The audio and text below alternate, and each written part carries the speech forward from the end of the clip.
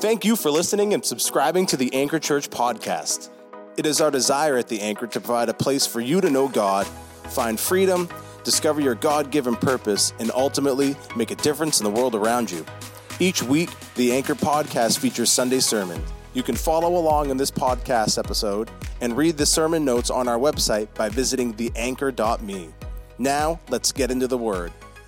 You know, as we were singing this morning, that song, This is a House of Miracles, and I was singing it, obviously we declare that over as community, as the body of Christ. Here at this church, the larger body of Christ, it is a house of miracles. But also, we are the temple of the Holy Spirit. We are the house of God. This is a house of miracles. You are a house of miracles. And today, I really want us to dive into that because sometimes we don't know that, believe that, think that, feel that. And so today, I want us to dive into that. I'm going to start with this.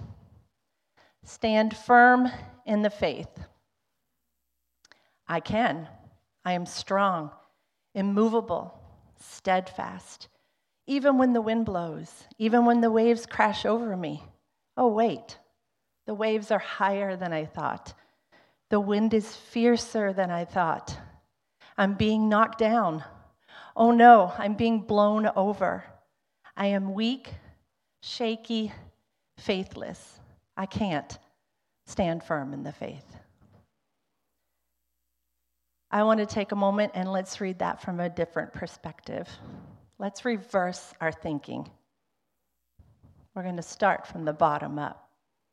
Stand firm in the faith. I can't. I'm weak. I'm shaky, faithless. I'm being blown over. I'm being knocked down. Oh no. The wind is fiercer than I thought. The waves are higher than I thought. Oh wait. Even when the winds crash over, even when the wind blows, I'm strong, immovable, steadfast. I can stand firm in the faith. Thank you, Father, for reversing our thinking today. Thank you for giving us a perspective that maybe we never thought of before. Thank you, Father, for solidifying within our hearts, not just being firm in the faith, but being firm in our love for you, being firm in you. So I thank you for that. And I want to close out this prayer with you guys actually doing an interactive thing with me, because many times we pray and it's good and we receive and things are imparted, but I want you to participate in this prayer.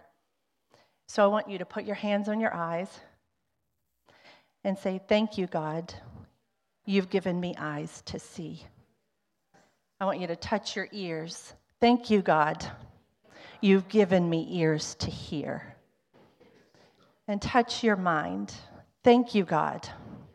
You have given me a mind to know and understand you. And touch your heart. Thank you, Father. You have given me a heart to receive your truth, to transform me. Amen. So when we moved here in 2003, you've heard many parts of our story from my amazing husband, Brian, from his side. So moving here in 2003 for the first time for me, I quickly realized that the old house that we moved into, that is no longer ours,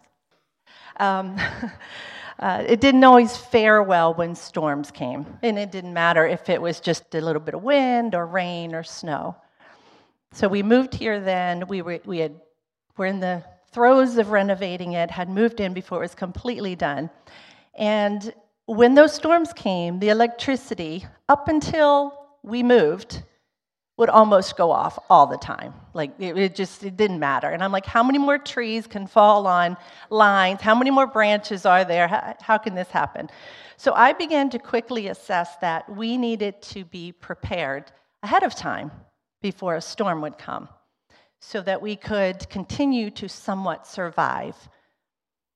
So we eventually got a generator that helped keep some things running.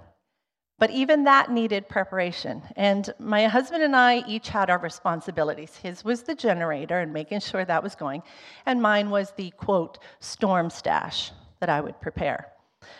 And as you know, Brian and I have really different perspectives of how we do things, different methods of preparation.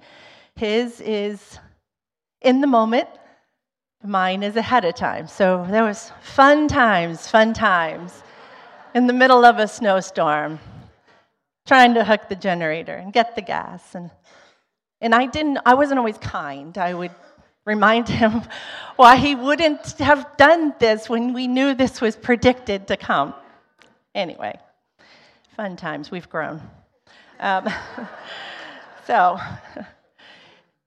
the storm stash, though, consisted of this plastic tub that I would have in our pantry, and it would have peanut butter, bread. We always had waters, filled the tub with water upstairs. We'd have the paper goods, the things, so we could throw stuff away, we wouldn't have to wash dishes. So I tried to have things that would work if you lost electricity for 1 day or 5 days. I tried to have this stash there and have it always ready. So we prepared for whatever storm was being predicted, and I didn't always have to pull it out and use it. So today, what I'm encouraging us to do, exhorting us to do, is to prepare our storm stash. So this isn't a gloom and doom message of, this is what's coming. This is actually a reality that we need to stand strong in our faith, whether times are good or times are bad. Many times we kind of lean into the standing strong in my faith because the times are bad, and then the times are good, and we're like, I'm good, I don't need to do that. So for whatever storm may be coming our way, in our own world, in our nation, in anywhere, and whatever capacity they come, we need to be ready. There are many people who are believing for a great awakening, great spiritual awakening that is coming upon the earth. I believe that. There are many people believing and saying and praying into that New England in particular will be ablaze with spiritual revival. And I believe that. I believe that God is moving. We sang it today. I don't just sing those words. We believe those words. But anytime there's an awakening, especially spiritually, there's a spiritual enemy that we have who is not going to sit back without a fight. And so it sounds good, spiritual awakening, and we kind of forget what may come along with that. So let's be prepared. 2 Timothy 3 talks about the last days and the perilous times that will come during that time. And I encourage you to read that. It's not something we need to shy away from. So 2 Timothy 3 talks about that. And in those times, there will definitely be a need for firm faith, where we stand strong. But Joel 2 also references the last days, with the pouring out of his Spirit upon all flesh, young and old alike. So you have these two opposites, so to speak, of what's going to happen in the last days. Which one am I going to believe? Well, both. The word is true. Both are coming. But the Spirit is going to be poured out on all flesh, so we shore up our faith. So when we face the storms of those perilous times and things that will come at us, whether it's from out here or sometimes within our own self that the enemy comes to try to attack, we shore up our faith and we stand firmly standing in readiness to receive the outpouring of the Spirit of God that will propel us into the peril, into the storm. Because our faith is not just to protect us, me and my little family. My faith is to protect me. Our faith is to propel us into something, not protect us from something. It isn't just to surround us with faith, but it is to send us out.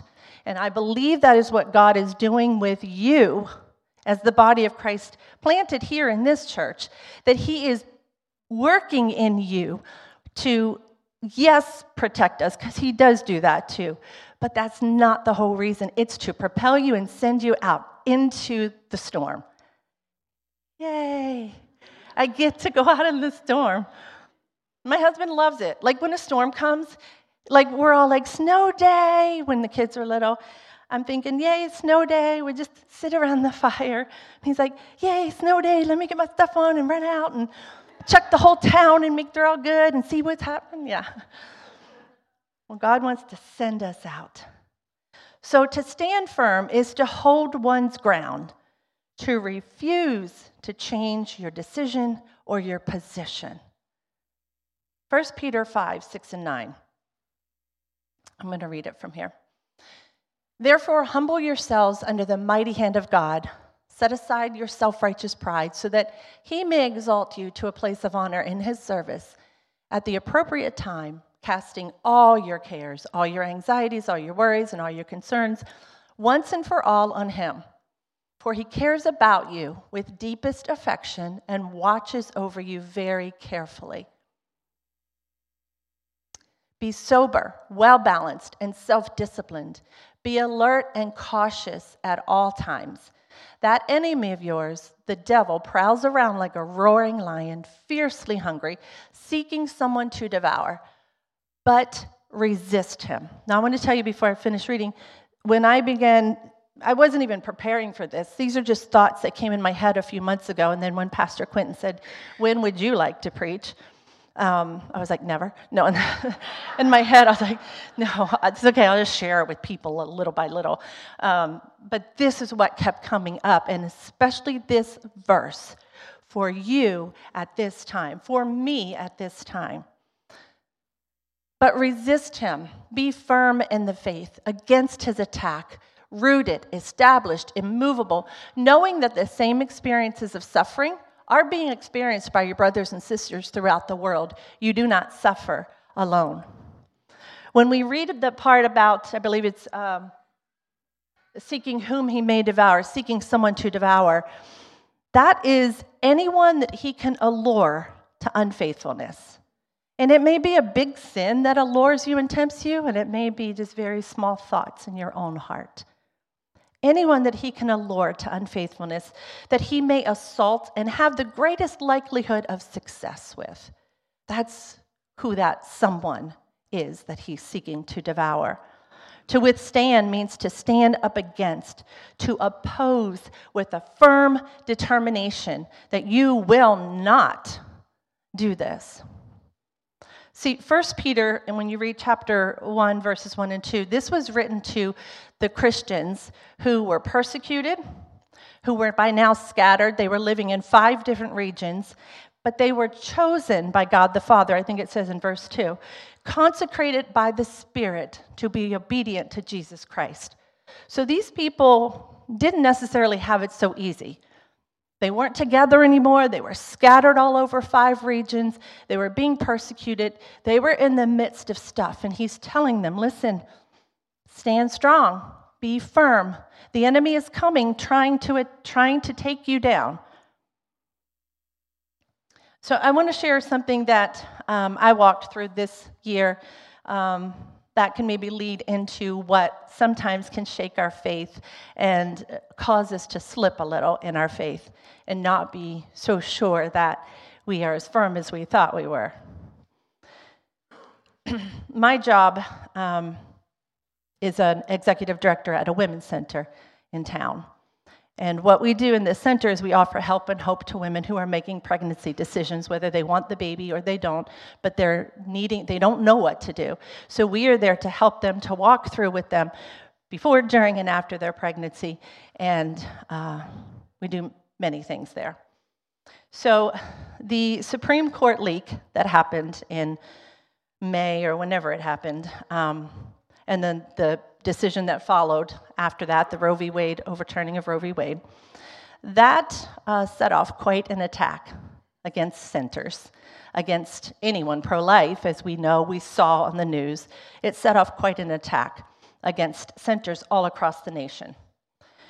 There were news reports, false narratives, threats, letters, that were pretty constant.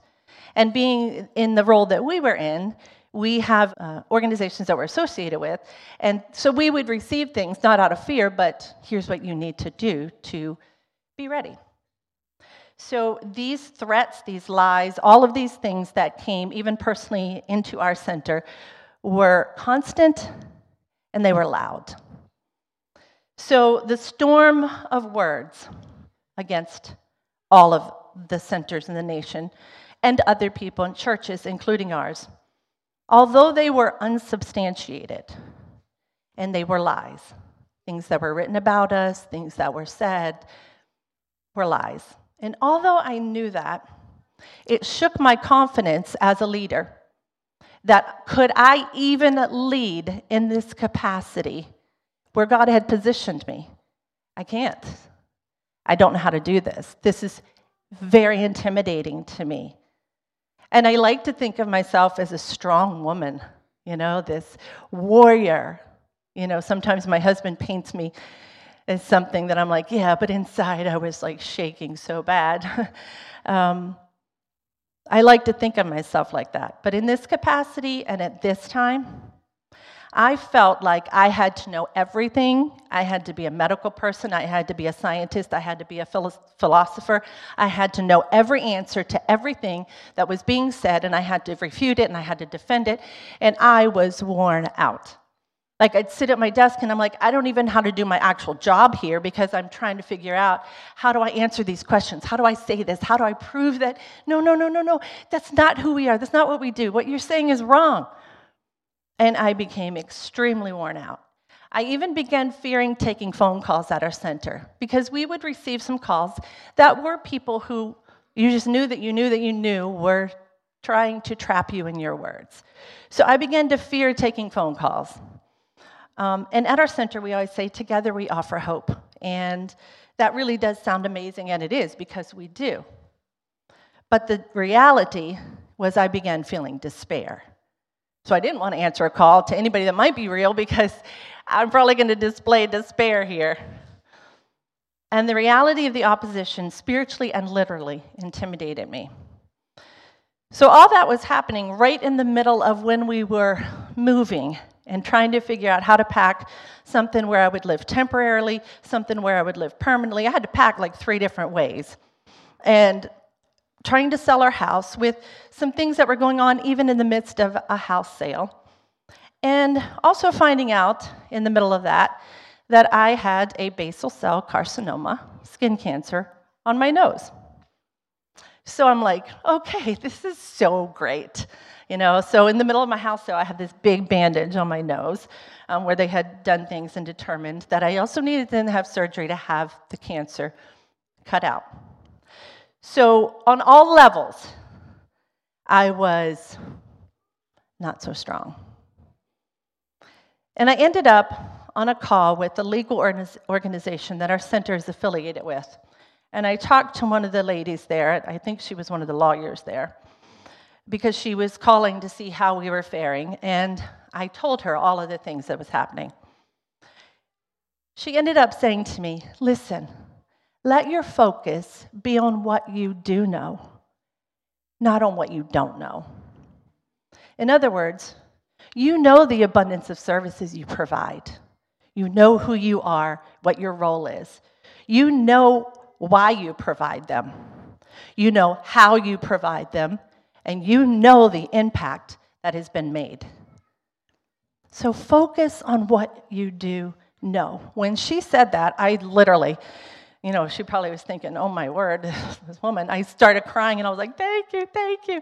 It was so freeing and so empowering to me to say, wait, why am I focused on all these voices and all these words and all these lies and all these things, and I'm taking it in? Why am I so like, I don't know anything? What I do know. So when we look at 2 Timothy 1:12, I believe this is what he's saying to us too. This is why I'm suffering as I do. Still, I am not ashamed, for I know, I perceive, have knowledge of, and I'm acquainted with him whom I have believed, whom I've trusted and relied on, and I am positively persuaded that he is able to guard and keep that which has been entrusted to me and which I have committed to him until that day.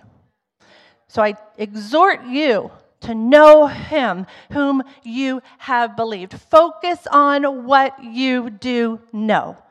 Focus on who you do know. So what can cause us to lose our footing in our faith? It could be a big event. It could be something catastrophic. It could be many things. It could be a huge storm. But many times it is the constant wear and tear in our mind from heartache, from disappointment, from weariness, which can lead us to where Pastor Tommy spoke about this a couple weeks ago, where we know God can, but I just don't think he will, because he really hasn't in the way that I've believed and prayed. And so the vulnerabilities we have, Satan will try to use and cloud our heart and mind with unbelief, disillusionment, because we feel God hasn't come through. And sometimes we sing a song like we did this morning where it says, no fear, no doubt, because I believe. And we're like, no fear, yes, there is some. No doubt, my mind is battling with doubt. So I must not be that Christian, that firm Christian then. I must not be. That's a lie of the enemy. That's a lie. Because sometimes we will sing those songs, and we sing them out of faith. We sing them out of, I'm stepping into this. I'm coming up, and I'm coming out of this. I'm coming up, and I'm coming out. And so I'm going to sing this. I'm going to read this. I'm going to declare this. I'm going to pray this, because this is who God is. I know whom I've believed, and I may not feel it, and I might have some fear, and I might have some doubt, and I might have some questionings, but I know whom I have believed. So the vulnerability Satan will try to use and cloud our heart with unbelief, disillusionment, because we feel God has not come through. It could be that our heart gets distracted and the word just gets choked out by other things that are around us, maybe even good things. We're so busy, we've got this, we've got that, and we've even tried to lay some things off our plate, but we get distracted by so many things, and the word gets choked out. So we just weaken over time, and other things capture our heart. Could be the age we live in, the great falling away. The Bible talks about in the last days, there'll be a falling away. Even the elect will turn. So determine in your heart, I'm not going to be one of those that turns and falls away. I'm going to stand firm in my faith. Because it doesn't mean that, and even the elect, when it says that, that's even the strongest of the strongest. So we have to guard our heart. I used to tell my kids when they were little all the time, guard your heart with all diligence, for out of it come the issues of life. Guard your heart. Be careful what comes into your heart. That song, that is kind of a creepy song, I guess. Be careful, little eyes, what you do, because God is watching everything. You know, it can feel like he's stalking and all that, but he does see. Be careful, little ears, what you hear. Be careful, little hands, what you do. It's the truth. Because we're guarding our heart, not out of a fear that, oh my gosh, he's going to see me and just hit me. Because I love you and I know whom I believed and I don't want to leave you. Being shaky in our faith isn't failing. In Pastor Tommy's message also, he talked about Peter and the denial that he had where Jesus said, you're going to deny me. And he's like, no, I'm not. And he did. And then he's in a hole, a corner, hiding, and Jesus comes back, and he's on the shore, and he's like, Peter, do you love me? And he asked him 3 times. That was the point of Jesus saying, hey, you're not a failure. You had some moments, and you got shaky, and as firm as you thought you were, you weren't. But I love you, and I'm here. So actually, it can be good when we find ourselves facing those things, because those questions in times of trial can actually push us more into, why do I believe what I believe? You need to know that. It can't just be this surface, I believe because I just believe it. Why do I believe what I believe? And this can solidify faith deep in our hearts. And besides, where would we go?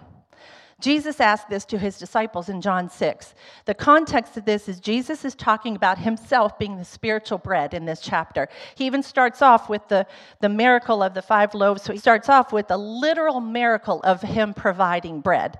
But then he turns in John chapter 6 into the spiritual side of it, gives a different perspective. It starts with that miracle, but he turns from him meeting their physical needs to, I'm the one who actually will meet your spiritual needs. I'm the bread of life. You eat of me, you drink of my blood, you'll never thirst again, you'll never be hungry again. So he repeated over and over, eat my flesh, drink my blood, eat my flesh, drink my blood. That was him emphasizing the need to appropriate, to take into ourselves who he is, what he actually did on the cross by the breaking of his body and the giving of his blood, that he kept emphasizing, appropriate this, apply this, take this into yourself. This is what I'm here to do. This is what is going to happen. This is your salvation. This is me meeting your spiritual needs. This is what sustains you. This is what will strengthen you. But there were some followers who could not get out of the physical mindset of eating his flesh and drinking his blood. And so they ignored the things of the Spirit, and they turned and walked away. They got offended at what he was saying. These were people, not the Pharisees, these were the followers of Jesus, as some of his disciples. Got offended and turned away because he was saying, listen, you really need to go deep here. You need to take what I'm about to do, and you need to apply it to your life and understand, I am what you need spiritually. But they were stuck in a physical mindset. They were stuck in hearing the voices, stuck in the doubts, stuck in whatever we get stuck in. And they ignored the things of the Spirit, and they turned and walked away. But John 6, 66 through 69 says, as a result of this, many of his disciples abandoned him and no longer walked with him. So Jesus said to the 12, you do not want to leave too, do you? Simon Peter. Now, this is before he denied Jesus. This is before Jesus was crucified. Lord, to whom shall we go? You alone have the words of eternal life. You are our only hope. We have believed and confidently trusted. And even more, we have come to know by personal observation and experience that you are the Holy One of God, the Christ, the Son of the living God. So you see, Peter had established this. Where am I going to go? You know, there are many times when I've walked through things in my life, and even recently, and there's thoughts that sometimes come in that say, you know, he hasn't really answered this and done this, and you thought, and you keep praying, and you, like, what would I do? What would I believe? No, you are the Son of the living God. The key words there are, we have come to learn to believe. We have learned to believe, which means it's not this instantaneous. It's a process, a journey that we walk through with God, Holy Spirit, God the Father, Jesus the Son. We walk through this journey learning to believe when the things come at us, when the things hit us. And it's a process of coming to know who he is. So how can we stay steady and stand firm? We keep our eyes not on the faith we have, but on the one in whom we have faith. The one who redeems us, the one who carries us, the one who loves us. We keep our faith in the one we love. Let's go back to 2 Timothy 1, 12 through 14. We're going to add a few more verses to this, though. This is why I suffer, still I'm not ashamed, for I know him whom I believed, and I'm persuaded that he's able to guard, which I've committed to him until that day. Keep and follow the pattern of sound teaching, doctrine, which you've heard from me, in the faith and love which are in Christ Jesus. Guard with the greatest care and keep unchanged the treasure, that precious truth, which has been entrusted to you. That is the good news about salvation through personal faith in Christ Jesus, through the help of the Holy Spirit who dwells in us. So we know the one whom we have believed, and be persuaded that he is able to guard and keep what has been given to us and what we have committed to him. And then it goes on to say, then we hold fast. Every time I see this verse, I think of a wide receiver who's getting the football. The quarterback has thrown him the football. He catches it. What does that wide receiver do? Does he just kind of like, hey, okay, I'm going to the goal, or kind of like this. No, probably they have a technique where they learn how to tuck that in, and there's nobody that's going to get that out. You hold it like a football, and you say, I am heading to this goal. Nothing, no matter what kind of thing tackles me, I'm not going to let go of this precious truth. And you keep this precious truth, and you hide the word in your heart. Psalm 119:11 says, I will hide your word in my heart that I might not sin against you. But it's by the help of the Holy Spirit who lives in us. You notice at the end of that verse? So it's not like God doesn't tell us all these things and now go ahead and figure it out, and you're the one responsible now to make sure. He's like, actually, I'm with you. It's by the help of the Holy Spirit who makes his home in you. I will help you to do this. But he's not going to do it all, but we don't have to do it all. We work together with our Redeemer, the one who loves us so much. The other way is prayer and worship, communication both ways. You don't just sit and pray. You listen. Communicate with him. Consistent prayer throughout your day, communicating with Jesus. And worship. Find scriptures. Find songs that speak strength and hope and truth to your heart, your mind, and your spirit. And speak them and play them until they are a part of you. These are just practical ways for us to say, how do I stand firm in the faith? And we don't always have to choose the days when we're the most down that we do this. It's the days when we are like on top of the world.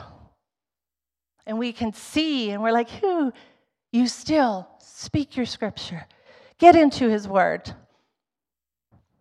Worship.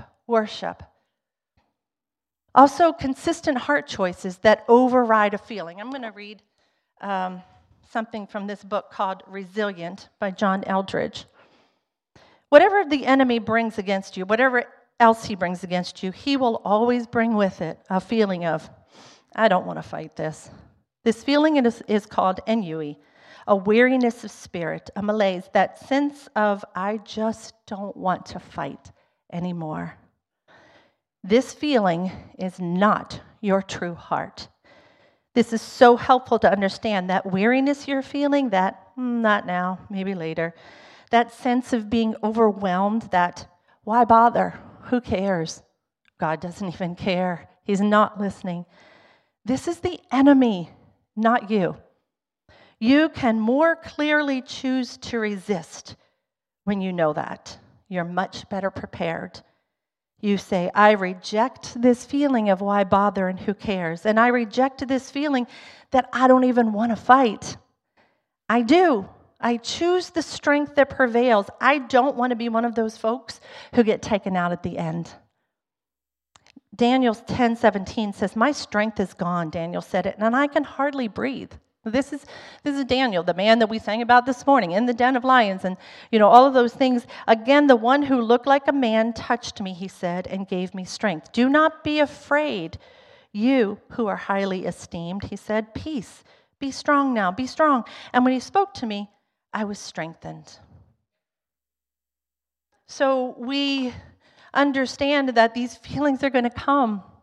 And the feeling of, I just don't want to fight anymore. And the way I found out about this book is I was sharing with a very close friend of mine, which is another key point. Have some good people in your life that you can walk through and talk through this with. And I said, honestly, I don't feel like I can fight anymore. I used to be such a warrior princess. That's how I saw myself. I used to be such, and I don't feel like I even want to fight anymore. So she said, somebody just wrote about that, and here you go. And so we all have those pieces. So during some of this time, the things that I told you about in the beginning that were going on in my life, I was in a store. I was in Rennie's, and I love when I go into Rennie's, which isn't very often, but when I go in there, they have this aisle that has these little things that you put on a wall, little things that you sit down and on your mantle or wherever you have, and most of them say, like, have fun at the lake, or this is the great place to relax. I'm like, I don't have a lake house. Why do I always look at this stuff? I don't know. But anyway, maybe one day I'll have a lake house. But I walked by. There was these two signs laying on the bottom. And I was like, oh, And I walked by, and it's like Holy Spirit said, go back and look at that sign. So I just felt this like, you got to go look at that.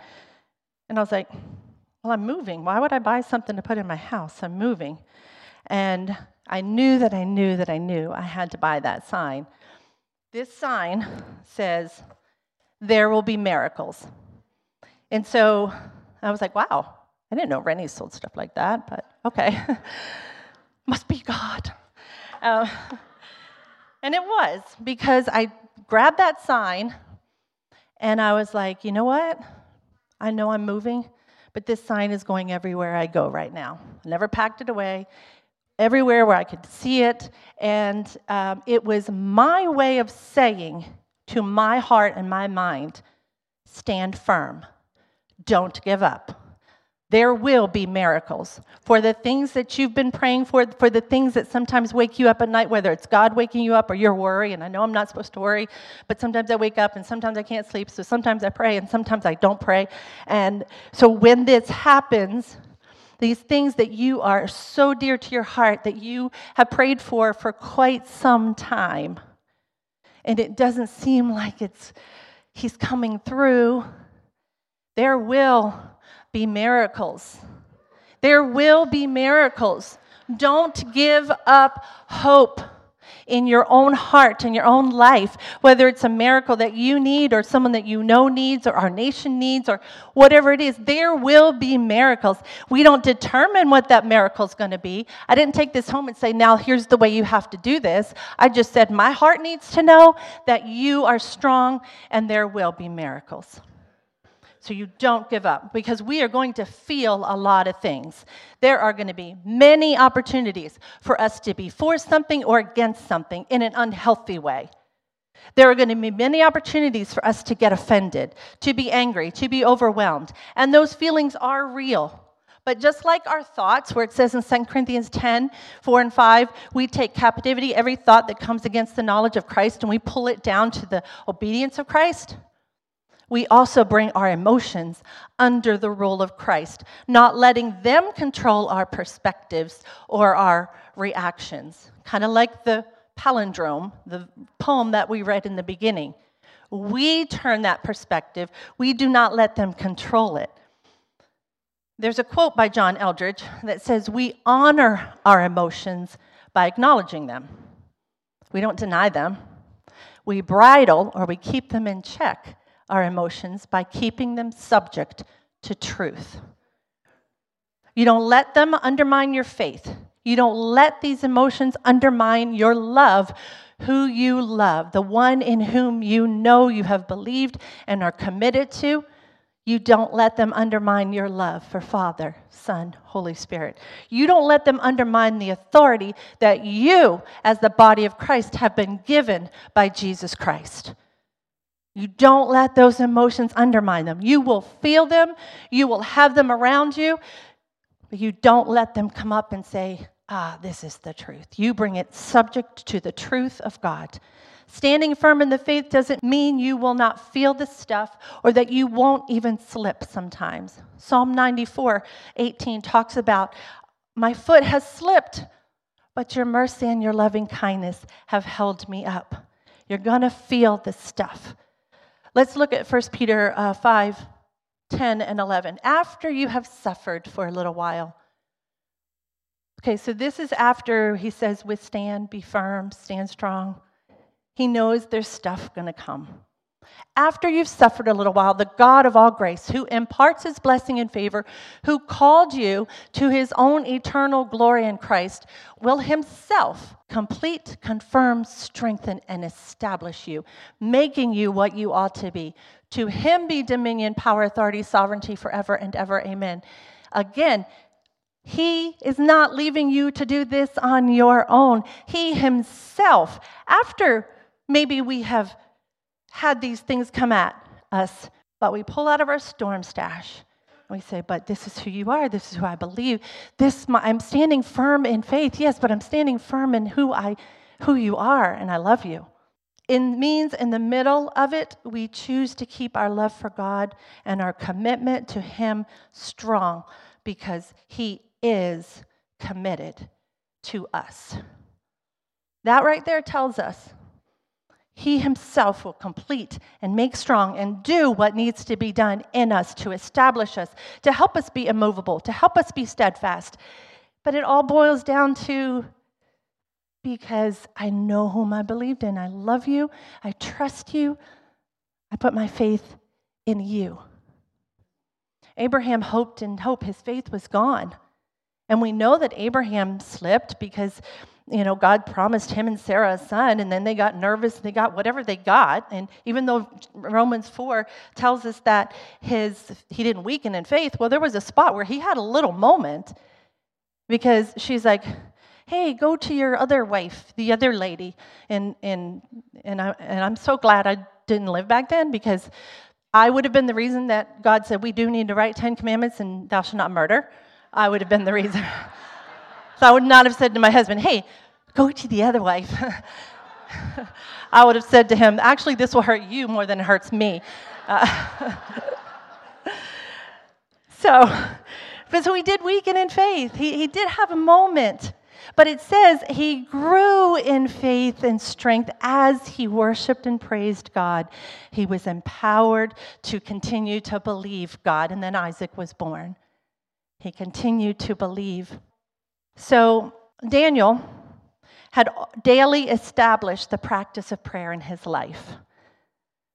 So when he was faced with the den of lions for just disobeying the king's orders for praying, because they couldn't find anything wrong with Daniel, the people around him, but they said, but he does this. So there's got to be a loophole here that we can say to the king, Daniel's praying 3 times a day, and he's not subjecting himself to you. And so they made the decree. Anyone who does this is going to be thrown into the den of lions. So Daniel had already had a storm stash that he pulled from. He went to his room, and he did what he always did. He prayed. Let's read Daniel 6:10. But when Daniel learned that the law had been signed, he went home and knelt down as usual in his upstairs room with its windows open towards Jerusalem. He prayed 3 times a day, just as he had always done, giving thanks to his God. To me, that's such a powerful verse right there. He'd already established this practice that no matter what comes against me, no matter what I might feel about it, I'm going to open my windows so everybody knows what I'm doing, because this is what I do, and I'm going to do what I always do. I'm going to pray. And it didn't prevent him from coming into the den of lions, being thrown there. He was thrown in the den of lions. But we all know what happened. We sang it this morning. God shut the mouths of the lions. The lion who was fiercely hungry, as we read about in 1 Peter, seeking whom he may devour. He can shut the mouth of that lion, the one roaring like a lion, our enemy. He can shut the mouth of that lion and say to it, she might be in here, he might be at this spot, but you're not going to touch her. I don't care how fierce your hunger is. She's not the one. But it's not just God saying she's not the one or he's not the one. It's us rising up and saying, hey, I'm not the one. I'm not the one. Because I have done my usual. I will continue to practice, to hear, to worship, to pray, to know, to believe. So I'm not the one. Not me. Not today. You also reach out to those you know who will walk with you. You're not alone. Key thing. So when I bought this sign and I walked into my house, and Candace and Josiah were living with us at the time, and so they were having to pack up too for another place they were moving to. I was like, hey, I got this to put in the house. We're like, what? And she's packing boxes.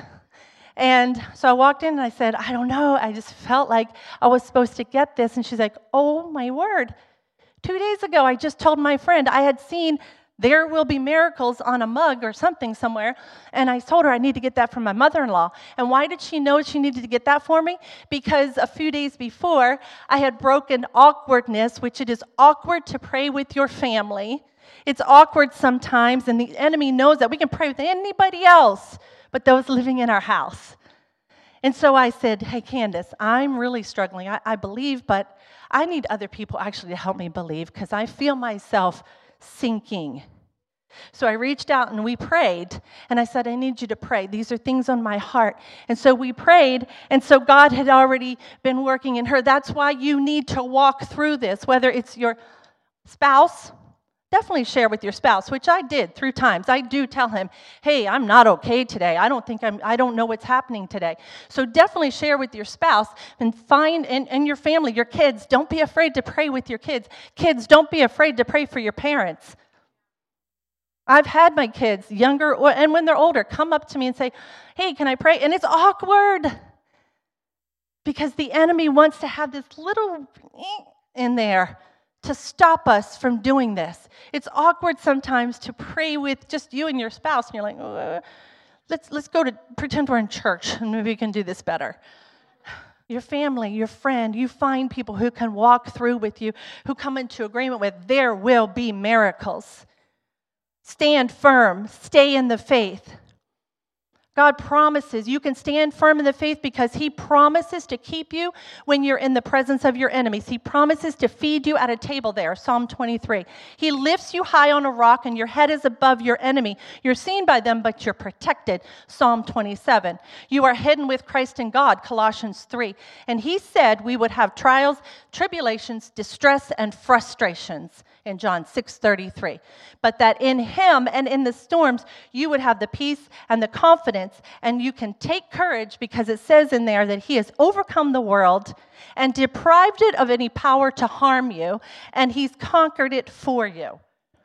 So you can stand firm. So we can stand firm in the faith as a response to an invitation from a fully loving God who sees and knows and hears everything and still always loves. He has proven His faithfulness over and over. We sang it again this morning. Over and over. His grace and mercy is new every morning after the dark night, Lamentations 3. So remember to stand firm. To stand firm in your faith, in your love, in your trust. Do not give up. Ephesians 3:16 through 19. I'm going to skip some of the extras in this Amplified just for time's sake. May He grant you out of the rich treasury of His glory to be strengthened and reinforced with mighty power in the inner man by the Holy Spirit.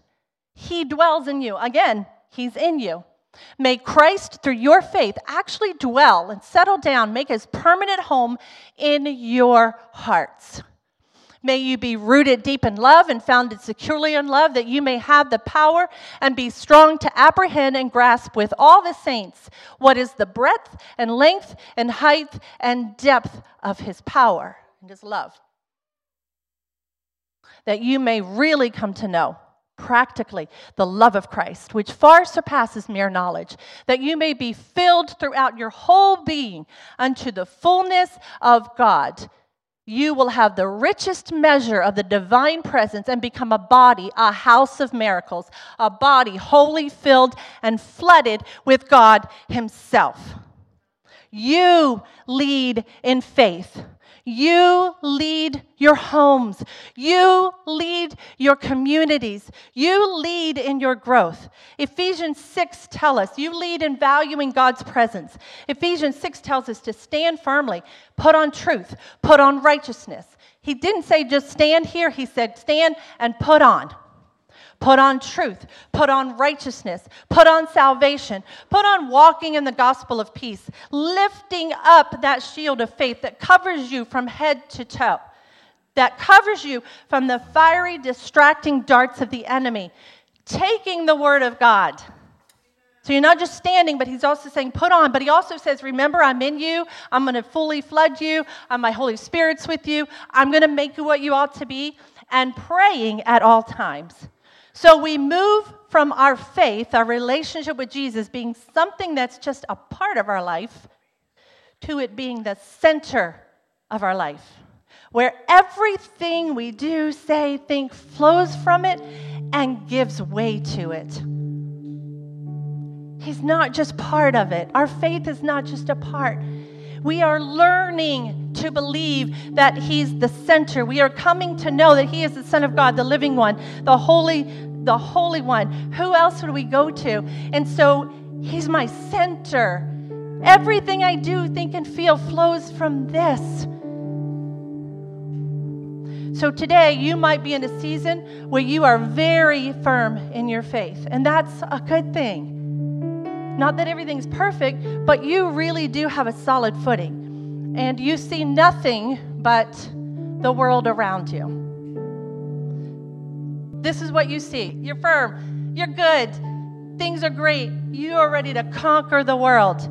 But you also might be in a season where you're feeling your faith, your heart shaking, and you're uncertain that you can take another step because you might fall down.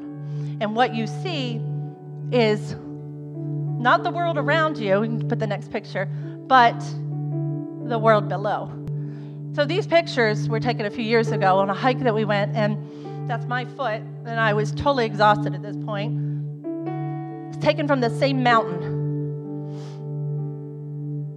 The perspectives. And that's where you might be today, like one more step this way, and I'm gone. It's pretty shaky. I can't do this. And you might be today somewhere in between. But regardless, I have asked the worship team, I felt this in my heart a few weeks ago, to come up, and we're going to sing a song. Simple. It's a declaration, really. It's not a song, it's a declaration of truth. And as we sing this song, I want you to actually go deep. Let it go deep. You know, I had a friend one time, long time ago, when I was leading worship, and she would say to me, she'd be on the front row, and she'd be like, "You're singing from your head, sing from your heart," you know, and seriously, I would be like, I need to sing from my gut, from my spirit. So today, I actually want you to sing from your mind, though, because your mind needs to know this too.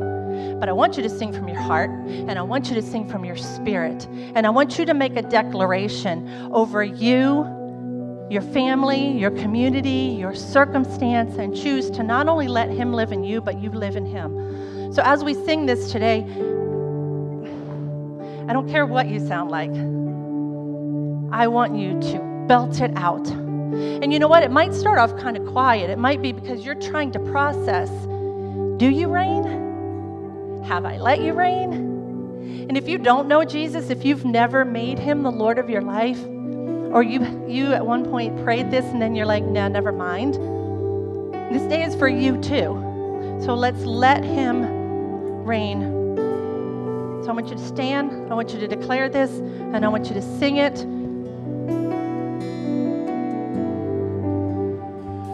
He reigns, he reigns, he reigns forever. He reigns, he reigns, he reigns forever. He reigns, he reigns, he reigns forever. His name is Jesus, the ruler of everything. Well, let's sing that again. He reigns. He reigns, he reigns, he reigns forever. He reigns, he reigns, he reigns forever. He reigns, he reigns, he reigns forever. His name is Jesus, the ruler of everything. His name is Jesus. He reigns, he reigns. His name is Jesus, the ruler of everything. Walk through the fire with you. His name is Jesus, the ruler of everything. His name is Jesus, the ruler of everything. His name is Jesus, the ruler of everything. He reigns, he reigns, he reigns, he reigns forever.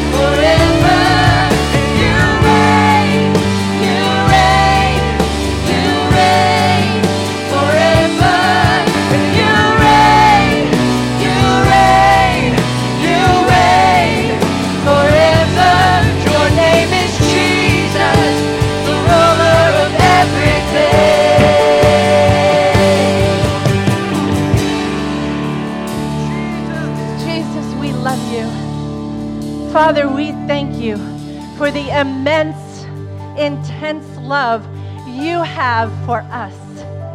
This isn't just our love for you, but this is your love for us. Help us to go from here. That our whole body fully flooded with your presence, with the understanding of who you are. Tomorrow, and at midnight, and on Friday when the day is good, help us to go from here firmly standing in you. I thank you, Father. I send them out into the places where you have placed them to speak, to declare, to live the presence of God. Because we will see miracles. We will see you are moving. We're not going to see you move. We're going to open our eyes to see that you already are moving. And we will hear you speaking. Thank you, Father. So we commit this day to you. And we know that you will keep it. As your word told us you would. You would keep that which is entrusted to us and what we've committed to you. We commit our lives to you. In Jesus' name. Thank you for joining us today. Be sure to follow us on Facebook and Instagram for encouragement in your walk with God and to receive updates on events happening at The Anchor. Have a great week and God bless.